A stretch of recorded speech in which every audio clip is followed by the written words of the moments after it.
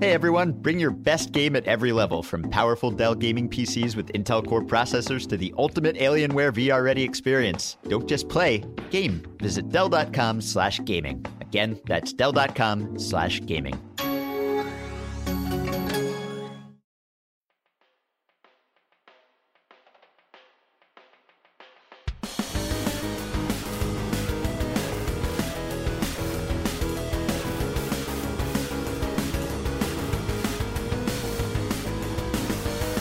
Hello and welcome to Achievement Oriented, the Ringer's official video game podcast. I don't know why I always say official, as if there's some unofficial video game podcast that's trying to take our corner. I am Ben Lindbergh of The Ringer, joined, as always, by the proud owner of a new Nintendo Switch, Jason Concepcion. Hello, how's Switch life? It came along at just the wrong time because I can't be playing Zelda this much right now, but I am. It took 3 days, but I finally found Link a pair of pants. Yes, that's important. And it's amazing. It's as good as advertised. It really is sublimely crafted. Like I could go on and on about it, but it's amazing. Well, so you've read a lot about it. You've heard a lot about it before you got your hands on it, apart from the quick preview we had at the Nintendo event. So what, if anything, has surprised you or just been more impressive when you are actually playing it than when you're hearing or reading about it? Well, I mean, we could talk about the art and the cell shading. It's like, it is seamless. But the thing that's really affected me is kind of how the logic that underpins a lot of the puzzles and the way you access certain areas of the map. And it's almost childlike in its simplicity, but there's this, like, for instance, there's this mountain that one of the towers that you climb in order to access areas of the map, like to get the map revealed.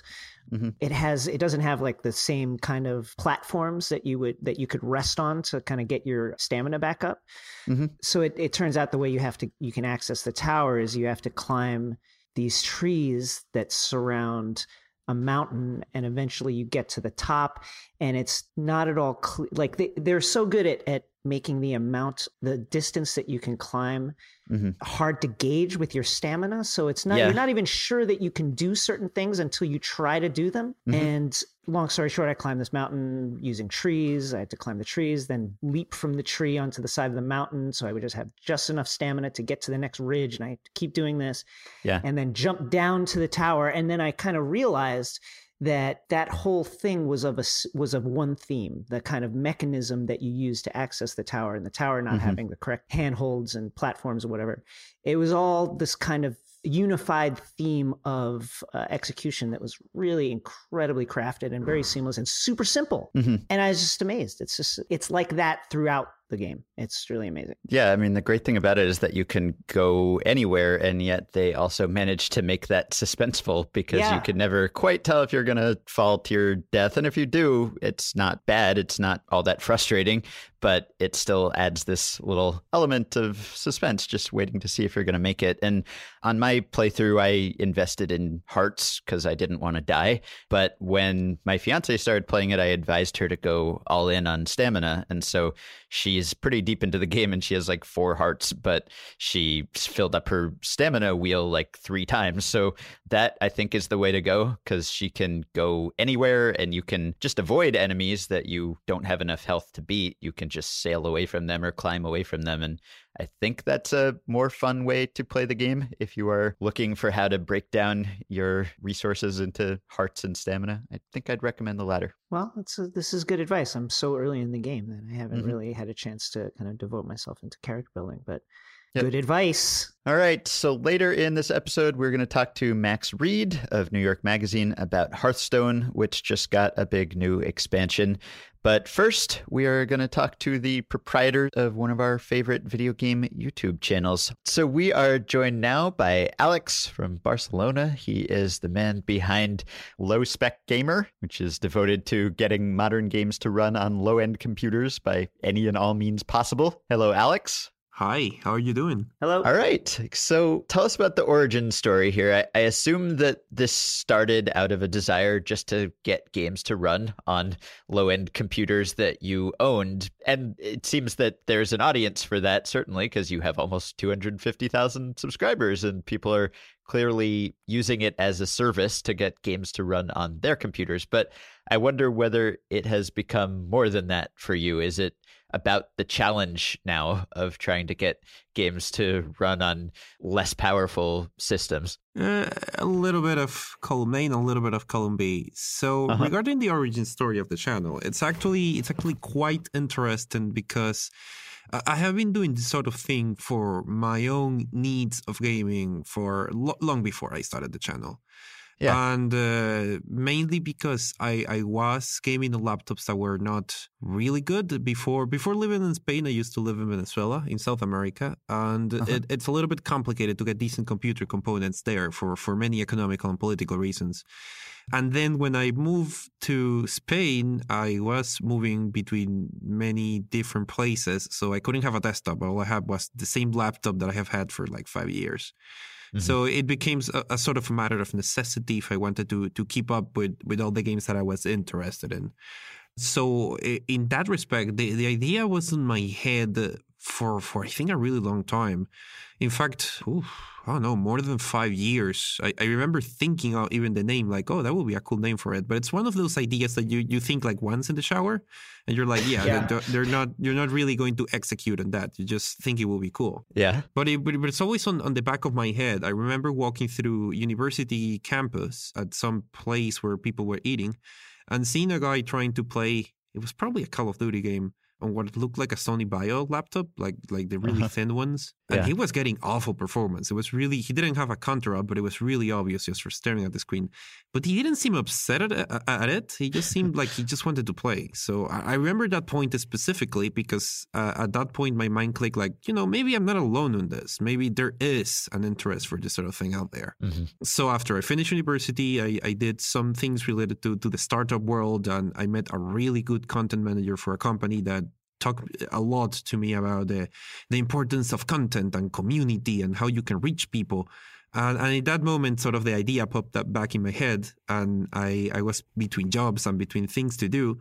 So I was like, why not try it as an experiment? In fact, it was my idea to try it as an experiment to measure my own level of skill trying to, creating content and seeing how it works. And I expected to fail, but to at least learn from the failure and to use that to maybe build something more interesting out of it. To my immense surprise, it was not a failure. Yeah, right. Yeah, you have videos with over 1 million views now. Yes. So are you still doing this out of necessity? Do you own a computer that is capable of running games at higher settings and you're just doing this as a public service or as a challenge to yourself? Or are you still actually restricting yourself to older computers? A little bit of different things. So I actually own, quote unquote, a computer that is better. I wouldn't consider it's not like something that can play on 4K, and it usually struggles on some other games on medium or so on. But it's technically something I borrowed from a family member that I haven't given back like in a year. Yeah. So, but funnily enough, although I sort of game on it, depending on the game, very often I rely on the own stuff that I research and on some of the best, quote unquote, best computers that I have used on the channel for gaming, because the other one's like rendering all the time. So it's I want to play Overwatch. Oh, wait, I'm rendering a video for like tomorrow. So so often and the CPU isn't fast enough to like play and render at the same time. So I end up still using it a lot. But at this point, it's not really just, I don't feel the pressure of necessity in the sense that I want to try this new game and there's no other way unless I do this. But it is sort of interesting and challenging, and it's something I'm particularly passionate about. And through it, I have discovered a lot of games that I was ignoring and that actually were really interesting. So recently, a good example of that recently was Nier Automata. I need to nail the pronunciation on this one because that is something I had a really hard time with it. Yeah. We talked about it last week and I struggled. It's Nier Automata, I believe. Yeah. I have a bit on my video where I literally Googled the pronunciation to show people that I was trying to get it right and I get it wrong. Yeah. And that's a game it was not on my radar at all. I was completely not even thinking about it. But the article started appearing about the mod that some people were working to sort of fix the game out of the gate.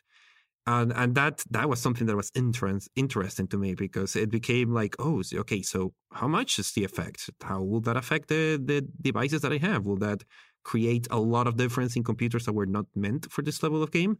And then like my mind starts running, and I need to find out. So I start experimenting, and I became, in some games, when I start experimenting and finding out files that do things that aren't supposed to be done, that's when I get really excited and just start doing and digging and trying to see just how far I can get. And I get really into it. So, and it's, I try to make an interesting, good show out of it. So often, more than once, I have done a video because I figure I do like a small or interesting tweak for it. And something in the back of my mind goes like, I could make like this joke out of it. I could make a funny joke out of this. And I end up making an entire video that takes me like 2 weeks just to make that one joke. So that happens more often than I'm willing to admit. Beyond just kind of like the obvious stuff that I think a lot of gamers do, which is turning down the polygon count, turning down resolution, you really go into like the auto exec files and change stuff around. How did you learn to do that? And could you give us what are some of the quickest, dirtiest tips for trying to get a really kind of cutting edge game working on a second or third late era generation PC? Okay. So obviously it depends a lot on each game, because each game can be its own world. But usually an interesting place to start looking, obviously, go into PC Gaming Wiki and see where the configuration file is. Look at what the configuration file has and compare it to what is actually in the settings screen. That is usually a good place to start. But a resource that is really good to start finding this kind of stuff is just looking at what the modders are trying to do. So if you go into any forum or like NeoGAF or any interesting thread where modders are trying to break down a game to find like vectors or places to start changing things, that usually gives you really good clues about how the game is built or places where you can change stuff.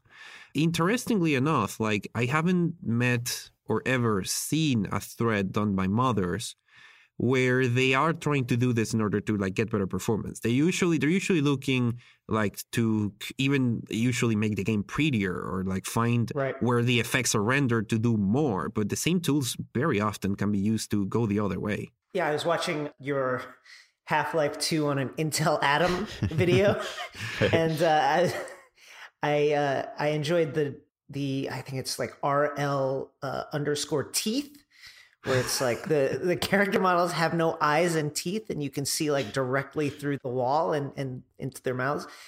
How much experimentation does it take before you really kind of settle into a game? And it's like, how much of it is just like, what weird things can I do? And how much of it is like truly utilitarian? Like, how can I really play this game in a way that's enjoyable? I would say it's half and half. It depends, because I understand that a part of my audience does this, as you say, as a service or trying to get a real use of it. However, a larger than you will imagine audience is for fun. An interesting way I measure this is often if I require like a specific software or something to change a game, if I leave links in the description of the videos to the software, I can track how many people click on those links versus people who actually watch the video. So I can get a very solid idea of how many people are just watching for fun.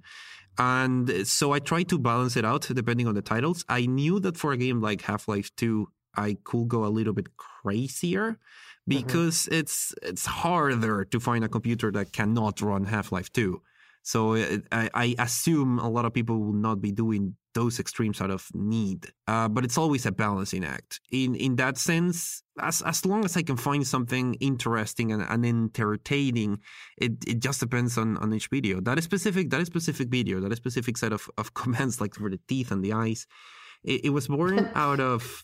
I was searching just commands for the Source engine, because there's a lot of interesting games that you could play around with, and that like the mother of all Source games. So it will be an interesting place to start learning all the commands in the console and so on. And halfway through it, I think I discovered that one, or was the eyes command or something, and I was like, why is this even in the console? Why the developer even added this? How deep does the rabbit hole go? Right. So I'm curious about the effect that turning down the settings has on the gameplay in your experience, because I went to high school with, I think, the most prominent TI-83 calculator modder. So this guy would be sitting in math class or whatever while we were all zoning out in some other way, and he would be programming Doom on his TI-83, and he did some really impressive things with it, and you wouldn't believe that he could get this to run on a calculator. But at the end of the day, you'd play it and it would still be a calculator game. It would be in grayscale with limited input. And it was like, you could just buy a DS or a Game Boy Advance or something, and maybe it would be more fun. But I think it was partly about the challenge of just getting the game to run. But the end product maybe was fun if you were in math class and couldn't do anything else, but not necessarily in other situations. So does that tend to be the case when you dialed down all the settings? Do you find that the game is less fun, or do you find that ends up not being all that important and it's other things that contribute to the experience more so than just the graphics or the physics? That is a really good question, because through this process of making these videos, I have come to realize just which sort of studios or which sort of developers sort of value the aesthetics or the visual design of a game more than others, because there is cases of games where I might be mildly enjoying or somewhat enjoying the game until I start sort of doing this experiment, and it's like, okay, I'm not entirely sure if I personally would play like this. And then there are cases where the complete contrary. So a good example of this will be the first Dark Souls. So I was avoiding Dark Souls like the plague during my entire lifetime as a gamer, because I'm not here, by the way. Thank you. I'm glad that someone. People are going to get mad. The Dark Souls people got mad when we did a best games of the last 10 years article, because we. Thank you for ignoring Dark Souls as much as. Wait. Let me finish, because there's a redemption here. So the reason what I was ignoring it is because I'm sort of known for being a low-skilled gamer in general. I don't get a lot of enjoyment out of the super challenge of it, right? Which has sort of become a running gag inside the channel as well. But so Dark Souls, it's a get good culture, and like it's a game that is super hard. So it's like, I'm definitely not going to enjoy this. And I started, I didn't have this computer that I could at least run the game medium to low normally. At that moment, I only had, that was a long time ago now that I think about it. That was, I don't know, in the first 6 months of the channel maybe. I started experimenting with the SFX and seeing just how low the resolution scaler could go. And I started experimenting to the game to record like test footage. And I record, and I record, and I record. And a day passes, and 2 days passes, and 3 days passes. And at some point, I'm like halfway through the game going like, oh shit, I'm supposed to make a video about this. And something that was really interesting to me is that I was playing the game on an internal resolution of like 0.4, maybe. It was a blurry mess. I don't remember any of the textures of the game of the first like half. And it made me realize just how wrong the meme culture about the game was, because the game, yes, it's hard, but it has like fantastic level design, for example, and it has the patterns of the enemies, the animations of the enemies are done so you can sort of read them after a lot of repetition. And those are things I would have not noticed, I think, if I was playing the game on its full glory, in the sense that since I cannot really appreciate those elements, all these interesting elements that I was not paying attention to were popping out. And Dark Souls is sort of the most prominent example for me, because it made me really change opinions on a game that I did not think I will enjoy. But there's a lot of examples of games that I have bought because I just wanted to make a video out of them.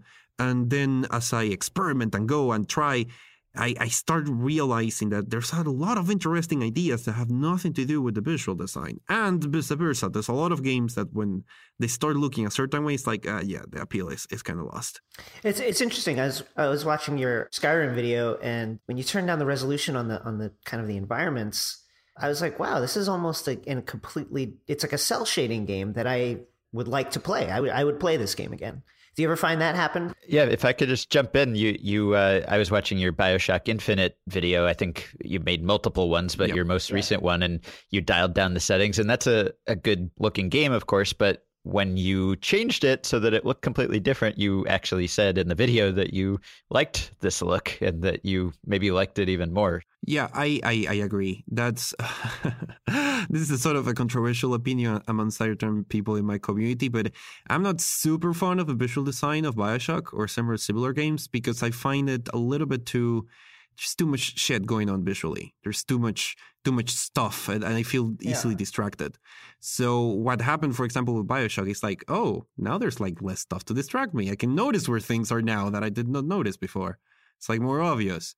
So yeah, that definitely happens. And in the case of Skyrim, which that video, there's a comment that keeps popping on those kind of videos where people go like, wow, the next patch for RuneScape looks really good.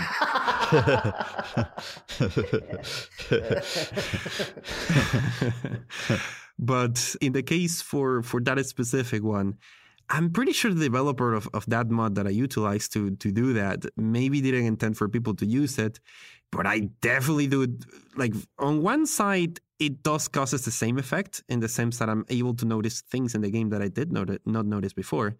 And the second is it allows for some really interesting things. So a video I did somewhat recently, I think, was on a device called the GPD-Win, and it's a Windows 10 computer that is like handheld. It's like a DS. It's pretty much the same size as a DS, but it's a Windows 10 computer, and it uses an Intel Atom. And I experimented using that mod to get like 60 FPS on Skyrim on that device.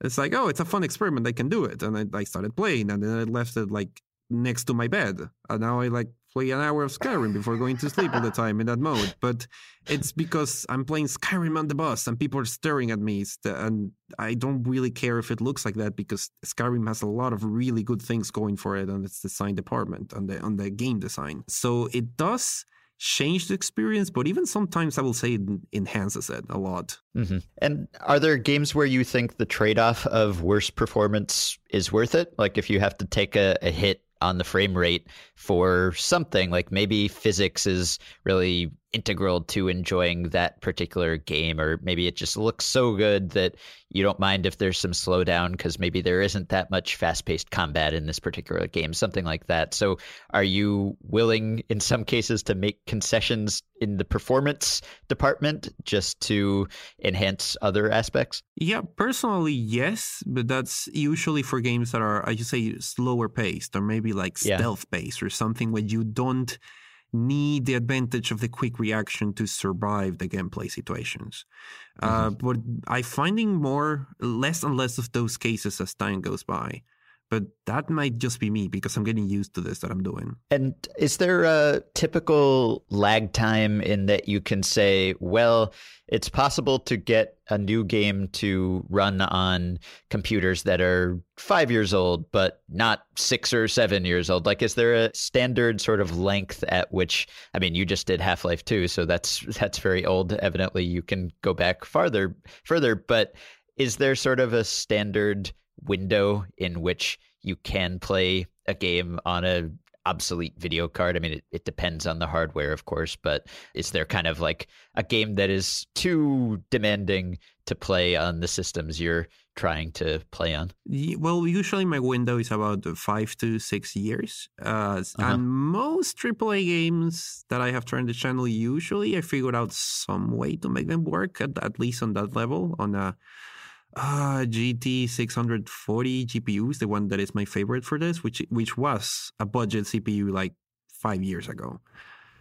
So usually the window is about 5 years, but it changes a lot per game. An exception will be once again Nier Automata, because that game is actually, I think that might be one of the most GPU hungry games I have tried in a long time. Surprising. Really surprised me. So it depends. Let's talk multiplayer, since I'm guessing that's going to be the most utilitarian kind of type of question that you'll get. I can remember the first time when I first started playing Counter-Strike, just trying to figure out how I can make the lag and my computer so that I'm not getting absolutely destroyed by people like who can see me coming around a corner before I can see them.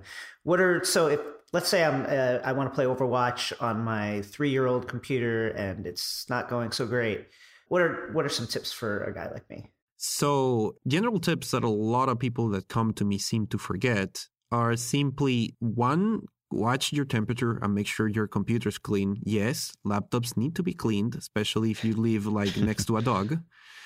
That is something that everyone seems to forget when they message me. Heat is really one of the worst things that could happen to a laptop because it's going to lower all the frequencies of like the GPU and the CPU, and you're going to notice that. Be really mindful of what your computer is doing in the background that you're not noticing. And be aware of how the control panel for your GPU works. Something really interesting that I discovered and that actually led to a video that was way more successful than I expected is that a lot of laptop manufacturers, when they release a computer with Intel HD graphics, which is probably the most common thing, they released them with a sort of fixed Bender driver that lowers the power of that Intel HD GPU to get like a couple hours more battery life. Because if you're selling a laptop and you're like a store, it's going to be way more eye-catchy if you say it's 6 hours of battery life than to say it's like 15% more powerful. So this is something that I tell people all the time. Like if you start searching how to manually replace that driver for the actual Intel HD driver, you usually get like 15 or 18% more performance. Obviously depends on the GPU.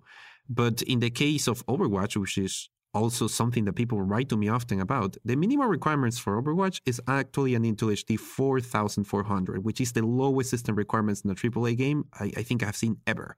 That always blows me away that Blizzard managed to get it so low, like officially. And since that game is very GPU dependent, and a lot of people are surprisingly playing that game on Intel HDs, that's like the number one thing that you should do. Like if you have a laptop, throw away the old driver, watch the video that I did about it, or just look online how to install the official Intel drivers. Yes, you're going to lose like an hour of battery life, but it's if you're gaming on that thing, it's worth it. And you must just have to wait for patches sometimes, right? Because there are some games that come out that are just horribly broken and you can hardly run them even on a new system, and you have to wait for the publisher to fix it essentially before it's playable for anyone, let alone anyone with a low-end PC. So that must change things a lot for you if there's an update that optimizes a game. Yeah, definitely. There are extreme cases like Doom. When Doom published their Vulkan update, that makes a huge difference for compatible low-end systems, but especially for people playing early access games. Now, this seems counterproductive to me, but I get, I don't know, maybe 100 requests for a specific early access games on my emails every week. It's obvious that games that are early access are the ones that are going to have a lot of performance issues. So obviously those are the games people are going to write me about. But when people write to me about, it's like, yeah, but I need you to help me with this game because this game's doing very bad. I'm like, yes, it's an early access game. It's I don't know why people expect it to perform good. Right. Well, you've been doing this for about 2 years now. Is there a big challenge that you are looking forward to? Some game that you think is going to be difficult that you're planning to tackle sometime soon? Oh, God. I don't know. I have had a lot of challenges that I still haven't been able to tackle. You will be surprised. What's the hardest? What's the one that you're still trying to work on? My white whale. Yes. Yes, that right. is Arkham Knight. Okay. So I have a thing specifically for Arkham Knight because I started the channel as a sort of a thing to maybe get to play Arkham Knight. If someone were to go to my very first video, which is like on Arkham Origins, I think. Yeah. I think that the first thing I say on the video is like, oh, Arkham Knight is coming out, so maybe I can learn something from Arkham Origins. By the way, I don't recommend people to go watch my first video because it's really... I don't know what I was doing. It's really cringy. But the fact that I set on that path, like, oh, yes, I'm starting this channel to sort of do something for Arkham Knight. And then Arkham Knight comes out and it's a disaster in the performance department. That it doesn't accept any tweaks and the configuration files are not being read. It's something that makes me lose sleep to this very day. All right. Well, Jason and I play most big new releases on consoles, so we don't even watch the videos necessarily for the tweaks, but we still really enjoy it. And the videos are funny and and well produced. And even if you're not necessarily looking for tips, you'll enjoy them. So you can find them at youtube.com/c/lowspecgamer. And you can also find Alex at other places on Twitter at lowspec_gamer, at facebook.com/thelowspecgamer. And he also has a Patreon account at patreon.com/lowspecgamer. So please check it out. He has new videos coming out weekly, sometimes more often than that. So thank you, Alex. Great talking to you. Thank you for having me. All right. After a quick word from our sponsors, we'll be right back to talk Hearthstone with Max Reed. So as much as we love Low Spec Gamer, there's something to be said for high specs too. And Dell Gaming creates machines to make every experience more intense and real. I grew up gaming on Dell computers, and they've more than kept pace with the state of the art, from powerful Dell Gaming PCs with Intel Core processors to the ultimate Alienware VR-ready experience. There's a PC designed to bring your best game at every level, because the best feature of a gaming machine is the power to make you forget it's there. So don't just play, game. Visit Dell.com/gaming to learn more. That's Dell.com/gaming. And I also want to tell you about TuneIn. Major League Baseball is finally back, and as the new season gets underway, the Ringer Podcast Network has baseball fans covered with my other podcast, The Ringer MLB Show, which is playing for free on TuneIn and the TuneIn app for the month of April. You can go to tunein.com/ringer in your browser or download the TuneIn app for free and listen to me and Michael Bauman break down baseball's biggest stories throughout the opening month of the MLB season. And as a bonus for Ringer listeners, the Ringer Podcast Network has partnered with TuneIn to give baseball fans a free 60-day trial of TuneIn Premium to listen to every live home call from every MLB game around the league. Catch the Ringer MLB Show every Monday and Thursday only on TuneIn for the entire month for free. And when you upgrade to TuneIn Premium, you can listen to live MLB games. Just go to tunein.com/ringer and subscribe, or download the TuneIn app for free and start listening today.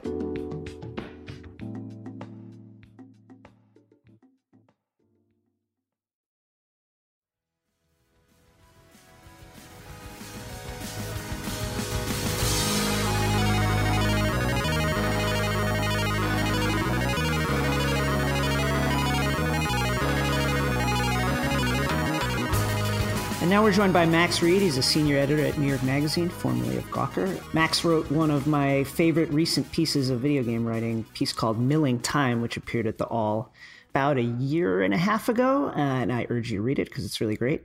And Max is here to talk about Hearthstone, a addiction that plagues many a professional person secretly. Max, thanks for coming. Thanks for having me. So let's talk about, I guess, your piece first and how you kind of fell into Hearthstone. You had played card games before. Is that correct? Yeah. I played Magic: The Gathering sort of in middle school, in the way that you are able to play those games in middle school, which is like because the art is cool and you can sort of vaguely pretend that you're a wizard. I never got into it in the way that you get into it, like people, once you hit high school and you grow like a sort of wispy beard and you go to the comic book store and you just spend, 12 hours a weekend there. It's like at that point I was not smart enough to like understand how to go beyond the kind of, well, I'm going to play my Shivan Dragon and it's cool that my deck is black and white or whatever. So I sort of, I liked the idea, and I had these fond memories of playing collectible card games, or this one collectible card game, and I hadn't played them in years and years. And then at Gawker, when I was working there, one day I caught my colleagues Sam and Kyle playing Hearthstone, and I was not like a big, I was sort of tangentially aware of video games, and Kyle and Sam had gotten sort of addicted, and they were playing the minute that it was like, we didn't have like a steam whistle or whatever, but if you imagine there was like a steam whistle at the Blog Factory, the minute it went, Kyle and Sam would whip out their laptops and just start playing across the table from one another. My managing editor at the time, Lacey Donahue, called it Harry Potter nerd virgin blackjack. Jay Kang is another one of those people who like very secretly harbors a very, very serious Hearthstone addiction. Yeah, I mean, it's a weird. There's a definite like media professional, you know, and you tweet about it, and all of a sudden you get these faves from like award-winning journalists, and you're like, oh man, yeah, you're up at 6 too, aren't you? But I started playing like sort of early 2015, and then when they released the iPhone app, which was like mid 2015, I guess, that's when the addiction really took hold. And then I first spent money on this is really like an Alcoholics Anonymous meeting, isn't it? I first spent money on it probably in early 2016, and let's not even talk about that at this point. Well, I think there's always that thing you say to yourself, I'm not going going to actually spend the money, and then you end up spending the money. Yeah, you end up I mean, I could go through the justifications. I'm sure that you guys have done the same ones. I'm sure that everybody's listening understands exactly how those kinds of rationalizations work. So I've spent more money than I probably should, but the game has given me a certain amount of joy over the years, so I'm not going to complain too much.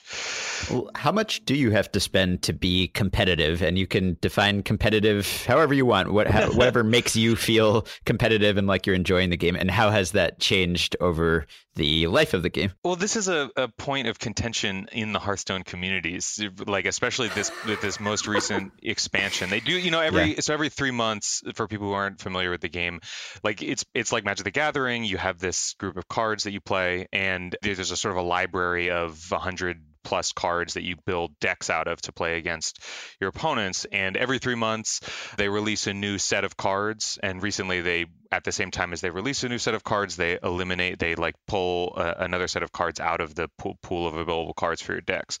So, every 3 months, if you want to be up on the sort of the latest, coolest decks, which is the, what they call the meta game, which is like those are the decks that people are playing, you have to have some of the cards from that new expansion. And the ways to get cards are you can get free packs of cards. I mean, it's just like real life, but easier and sadder. Yeah. Like there's no community that you go and you hang out with your buddies at the comic book store to buy the Magic card pack. You go and you click on a thing. And you can get them by playing some of the game modes or by winning in certain game modes. It's like any sort of like pay to upgrade video game where you pay some gold that you've earned by completing quests to play one mode and you get the packs. So anyway, you can buy the packs with real life money too. And the way most people do it, I think, is there's like a $40 for 50 packs with every expansion. And if you do that a couple times, you actually start to build up a big enough library that even if you're mediocre like I am, you can hit higher ranks in the competitive play. This is a very long-winded way to answer your question, which is basically like if you're good, if you are a strategic thinker, my friend Jay Hathaway, who is a longtime sort of hobbyist Magic player, I've been watching him. He just started playing a couple months ago. I don't think he spent very much money, and he hit Legend, which is like the highest ranked last month. Yeah. So if you've got like Magic experience, I think Hearthstone is a very simple concept for you, and you can come in and with pretty like low cost decks do very well for yourself. For somebody like me who is just not a strategic thinker and is like incredibly dumb about this stuff, like I'm very strategic the minute I've made a mistake. Like I can identify mistakes the minute after I made them, but I'm totally unable to identify those mistakes before I make them, which means that in order for me to hit, rank 10 or rank 5, the highest I've ever gotten is rank 5, is I need to have some good cards, which means I need to spend a little bit of money. Dollar figure, I don't know. You probably need to spend somewhere like $50 or $60 to like really feel like you're in the mix with like the cards that people that like other people are playing with. But if you're dedicated and into it, there's a lot of like Trump, who's one of the best known streamers. He routinely runs free to play. Like he'll go in and he'll start a new account and he's like, it's good. There's like advice about how to do it. There's certain decks that are very cheap and very easy to do. Mm-hmm. But I think for me, the fun part is the sort of novelty of trying out new strategies and new decks. And if you want to do that, you just have to have cards. There's like no ways around it. Is the pace of expansion optimal, do you think? Is it too quick? How quickly does Hearthstone get stale for you or for very competitive players? So this is really interesting because the sort of concept of collectible card games, as new as it is now being placed in the context of sort of like the speed and transparency that the internet brings along with it. So that a game like Magic, which is Hearthstone's obvious antecedent, there is a meta game, there are decks that are famous, but it all it filters out through conventions and through magazines and in the back rooms of card shops and whatever.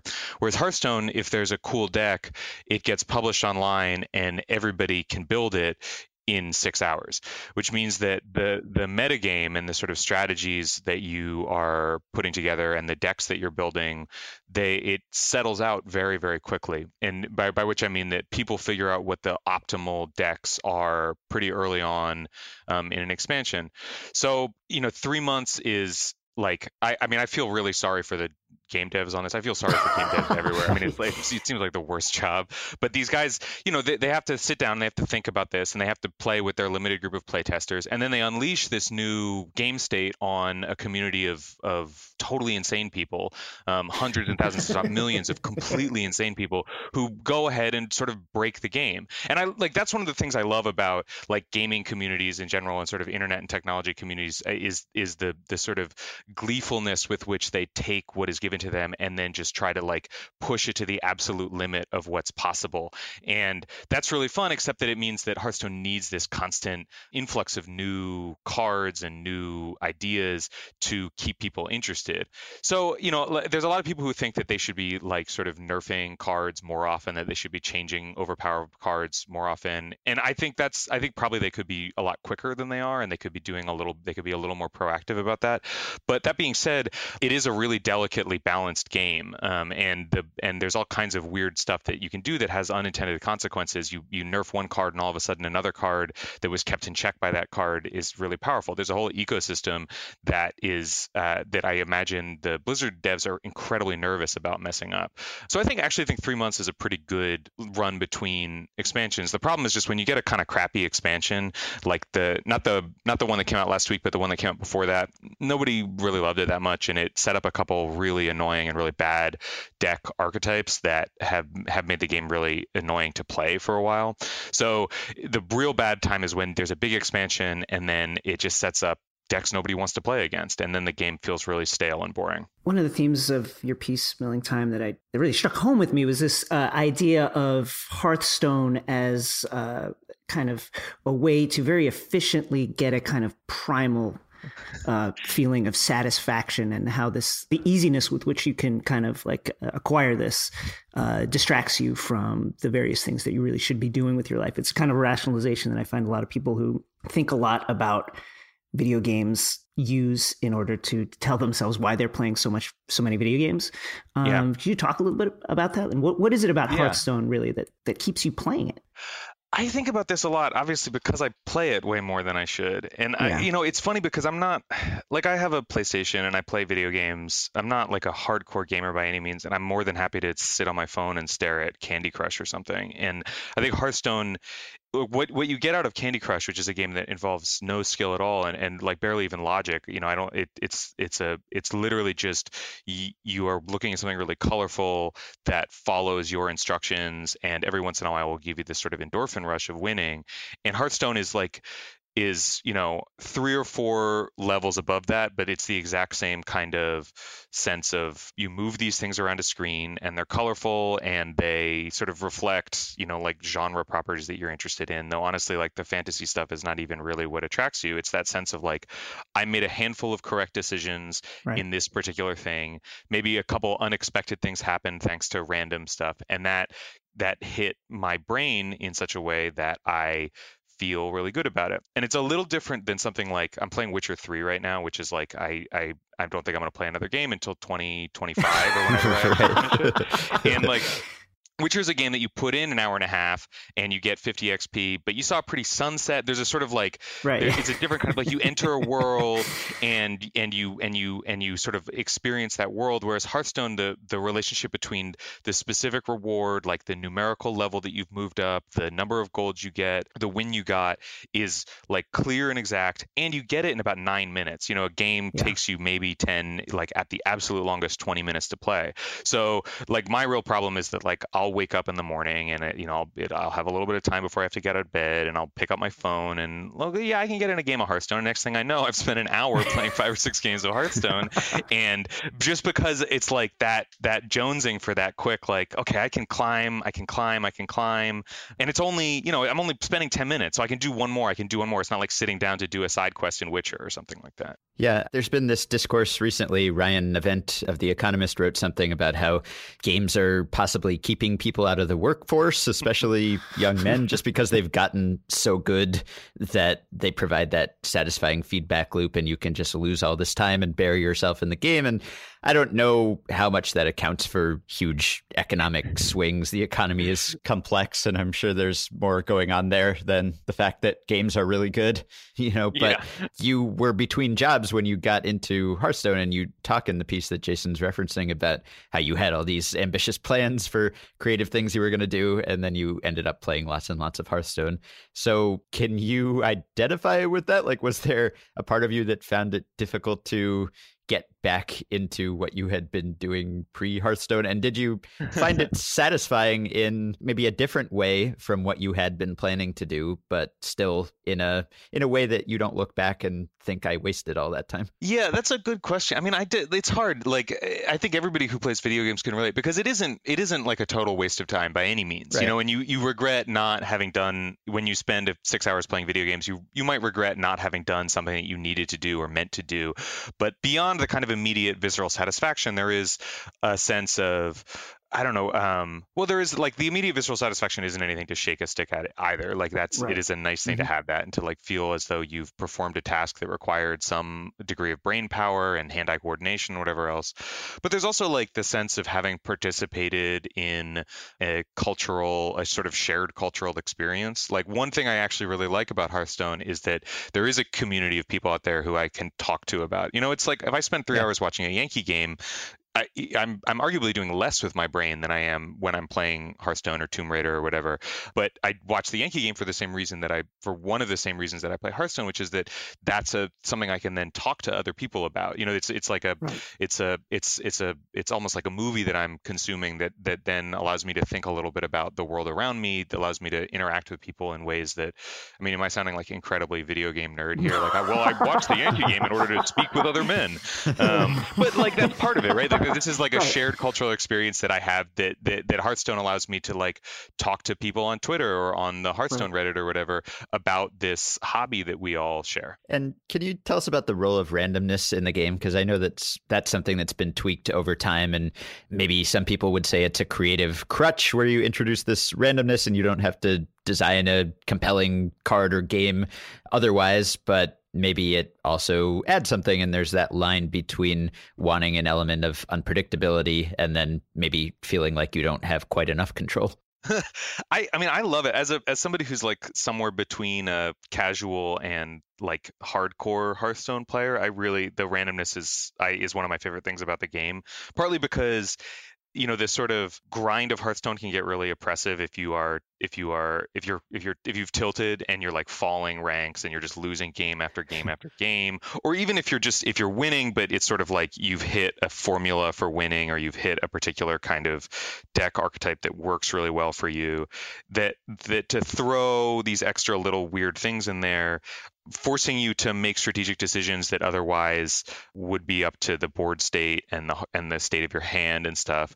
That can be, I think it snaps you out of that kind of like zombie state you get into when you're like grinding in any video game, which is nice. And like for the last few months before this most recent expansion, I was really enjoying playing decks. Some of the archetypes, the priest and the mage in particular, they have a fair amount of sort of like add random spells to your hand, or like steal cards from your opponent, or like find cards from your opponent's class.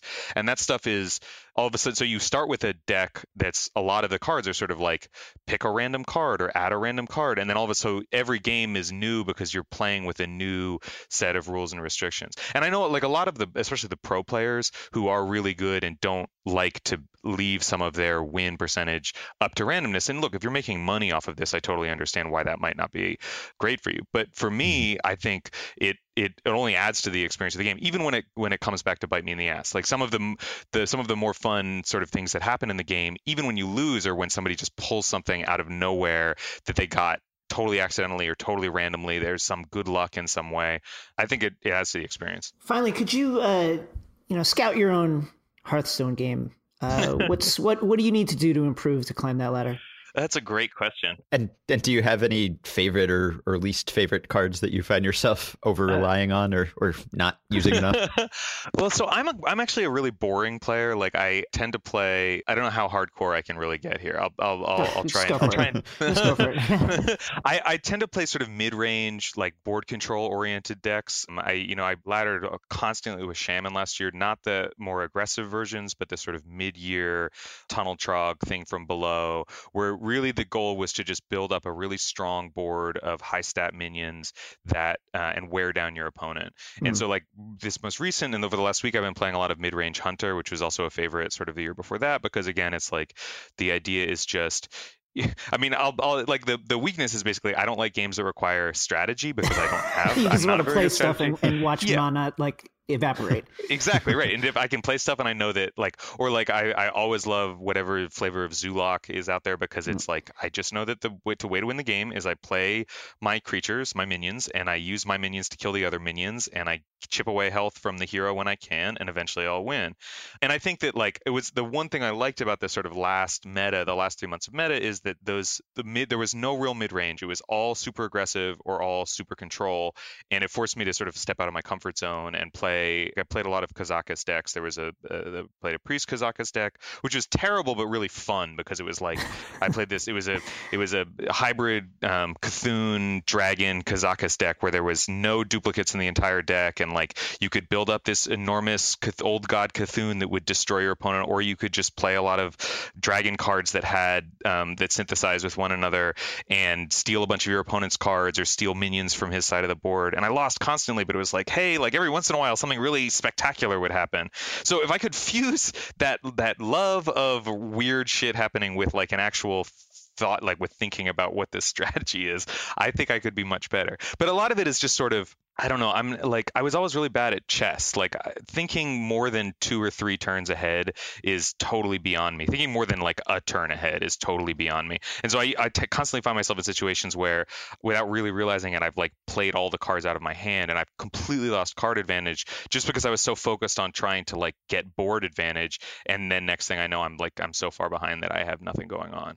And I'm kind of okay with that. I'm trying, I'm in my 30s now. I'm trying to make peace with my family. And like, I'm not going to develop. I'm not going to go hire a Hearthstone coach, though there are plenty of them out there. I'm willing to just be, a rank 5 kind of guy on a month when I can spend a lot of time playing, and otherwise just enjoy it. Well, we've been talking to Max Reed. He's a senior editor at New York Magazine. You could reach him at Max_Reed, or you can read his various stuff at New York Magazine. Max, thanks a lot, and good luck on the ladder. Yeah, thank you guys so much for having me. All right, so we have come to the end of the episode, and as has become our tradition, we'll take a question from Twitter. And this one, sent to our Twitter account @AchievementPod, comes from Andrew Patrick, and he says, "You are told of an unreleased game in your favorite series, which is better than anything previously released. You may play it, but you are sworn to secrecy due to an NDA." And it's a 2-part question. A, what series is it for you? And B, do you play it even though you can never talk about it, and why? Oh, I don't play it because the games that I really enjoy are these kind of multiplayer games with social experience components. And so it just wouldn't make sense for me to do it. I see. Okay. Are there any single player experiences that come to mind for you as something that you want a sequel for or another installment in the series? Oh, Red Dead, I think would be the knee-jerk answer, and it's coming. Yeah. Guess what? Good news. There's going to be one. Yeah, I am more of a single player oriented gamer, so I think I would do it. And for me, everything I thought of off the top of my head was a Dreamcast game or something that originated on Dreamcast. But if I could get a new Skies of Arcadia game or a sequel to Jet Set Radio Future, which is one of my favorite games ever, I would definitely play it. And those are single player experiences, which would be marred by the fact that I couldn't tell anyone else about it. And... or else have your livelihood devastated by... yeah. So it wouldn't be quite as fun for me if I couldn't share the experience with anyone else. But if it were a game that I've been waiting for a sequel to forever and might not get one otherwise, yeah, I think I'm going to take them up on this offer. Oh, I just realized, I think it would be Left 4 Dead. I think it would be Left 4 Dead would be the game that I would pick. but that I wouldn't play. Yeah. Just so you know. Okay. So keep those questions coming on Twitter at AchievementPod, and we'll pick out 1 or 2 every week. And one other bit of news, the inaugural Tribeca Games Festival starts 2 weeks from today. If you're in the New York area, you, I believe, can still buy tickets, and Jason and I will be there. We'll be moderating a talk with Michael Chu of Overwatch and Kiki Wolfkill of Halo, and we'll probably be releasing that as a live podcast episode the week after, and also be talking to other people while we're there. There are a lot of interesting big-name games people who are going to be attending, so we'll try to talk to as many as we can and put that out as an episode. But if you're around, say hello. So that is our first quasi-live event. We will end it there, so we'll be back next week. See ya.